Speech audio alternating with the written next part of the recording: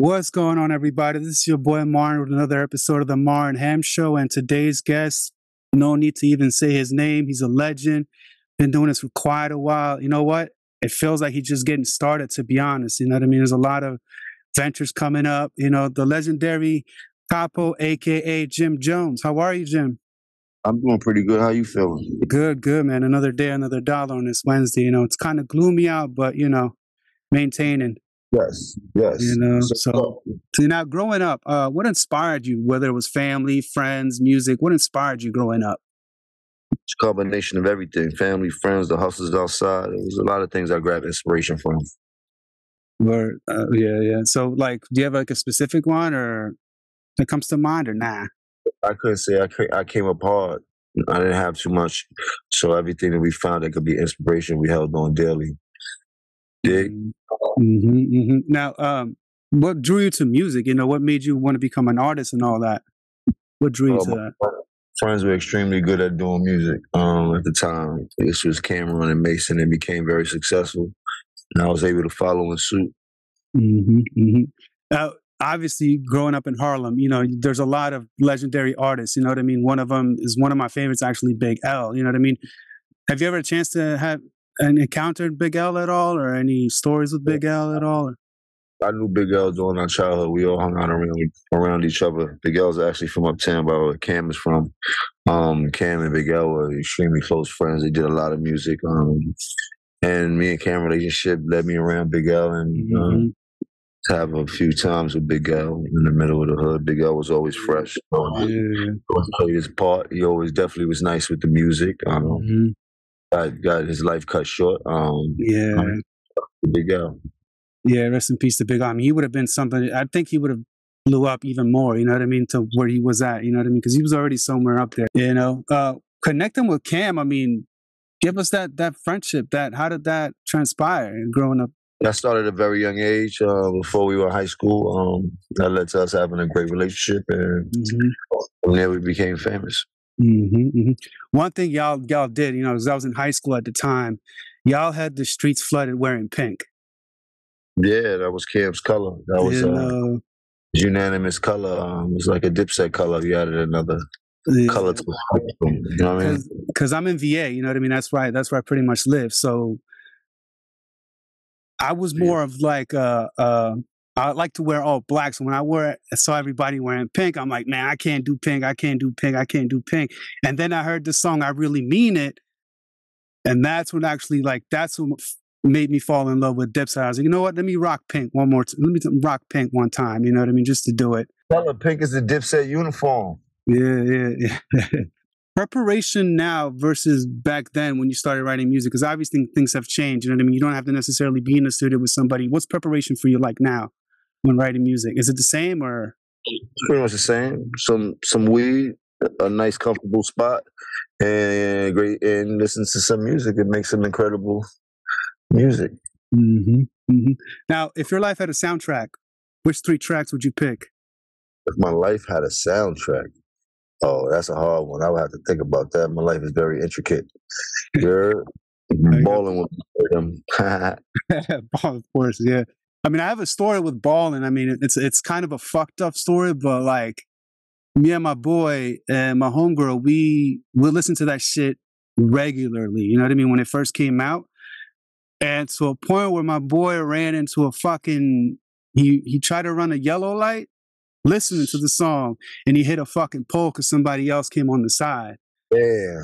And we were listening to Ballin', but I mean, it was cool. But every time I think of that song, I'm like, damn, that's a fucked up way to think about that song, you know? Yeah. You know, but yeah, I mean, and then what's funny is with that girl that I was in the car with, every time we got into a car together, we got into a car accident. So every time we hung out, separate cars, every time. That's wild. That's crazy, right? Now, hobbies outside of what you do. I mean, you're a pretty busy person, but what are some hobbies you like to do? I like to work out. I like to go to the gym. That's a great hobby that I like to indulge in. Not too many hobbies, you know what I mean? Yeah, I noticed. I noticed that on your page. There's a lot of fitness. Are we expecting anything like a show from it? Or are we expecting anything from it? Or that's just your don't know if I'll make a show for it. I know I'm into a lot of fitness business and things like that. So you know, CDs versus streaming. What's your thoughts on that? CDs had a different nostalgic value to them. It was something tangible, something you could hold. Had inserts that you could fold out, look at pictures and things like that. Streaming is a great way for people to hear music and for us to make money off our music without actually having to go inside side stores physically. But there'll be nothing like CDs. It was something about the hunt for a good CD or getting a good CD when it first dropped. Yeah, and reading the booklet and reading the thank yous and all of that. Even some of them had lyrics, you know what I mean? So that was the Tuesday drops. Man, I miss those, the Tuesday drops, but it's different now. It's I still have my CD case, you know what I mean? It's all Rakim, all the old school shit, all the like Dipset, all that shit is in there, you know what I mean? I don't know what the value of it is, but but it's still that, like you said, it's that nostalgic, that feel, that, you know what I mean? And nowadays you don't even have to drop, you can just make a song, drop it the next day, you know what I mean? Back then you had to wait months and months. Nah, you ain't got to do none of that. You got instant gratification right now when it comes to music. You can do music and put it right out. This is fast as recorded. Now, Lobby Boys, how did that come about? You and Mano? Me and Mano got a long-standing relationship. We always wanted to do music, and time finally presented itself a couple of years ago. We put out a dope-ass project called Lobby Boys. We're about to put out Lobby Boys Part 2. Nice. Lobby Boys.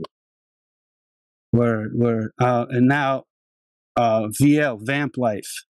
Yep. For those that aren't too familiar, expound a little bit. Vamp Life is an entertainment company stemming from our record label. We do so many different things. We got a bunch of dope artists right now. Shouts to Empire. Have a distribution label through Empire. So it's pretty dope. It's pretty dope. Yeah. I mean, and now you're also known for Given the Weather. The weatherman. The weatherman. Anything coming with that, or can we expect anything? I'm about to get ready to start working on a report again, so people can see me on the big screen and things like that. It's something that happened that I like doing. Makes me happy, so I'm gonna continue to do it. So look forward to that. Those are definitely dope. I like those. Now, thoughts on AI in the music industry? I don't have no thoughts on AI. Only AI I know is Allen Iverson. AI, and I mean, it doesn't bother me, so I don't really care about it. You have no opinions on it, just whatever. Opinions on it, whatever. It hasn't affected me yet, so we'll see what happens. Exactly. It can get tricky, though. From the looks of it, or what I can see it could do, it could get very tricky. Yeah. But until then, I can't worry about it. I got to worry about this money. Now, expound a little bit on your liquor venture, Jade and Lou. Expound a little bit on that. Shouts to Jade. Took an ambassadorship for a dope liquor company, up and coming liquor company, family oriented business that I really appreciate how they move. Champagne name is Jade. We have a variety of flavors, and then we also have cognac, which is Lou. We have XO also. Don't worry, you're gonna have to have some fun with me in this marketplace. You want to celebrate, then come on and drink some of this Jade and Lou. We got you. Now, one of my favorite projects I still listen to it's on repeat. It's The Fraud Department with Harry Fraud. My favorite song on there is Luxury Lies. Okay. For two reasons. One's because Body Best is from Albania. That's where I'm from. Yes. Shout out to Body. And then another, Harry Fraud is like one of my top 5 producers. Are we expecting anything else with you and Fraud, or? Yeah, definitely. In time permits itself, I'm gonna circle back and do a part 2, finish it up, do the sequel to it. Word, hell yeah. There's nothing wrong with that Fraud sound. Can never go wrong with it. Yeah. Now, Bird Gang 2.0. That's the What's new. Up? That just dropped. Bird Gang 2.0. Shouts to all my artists. Shouts to MRK. That's out in stores right now. We got a few videos out on it. Very dope music on there.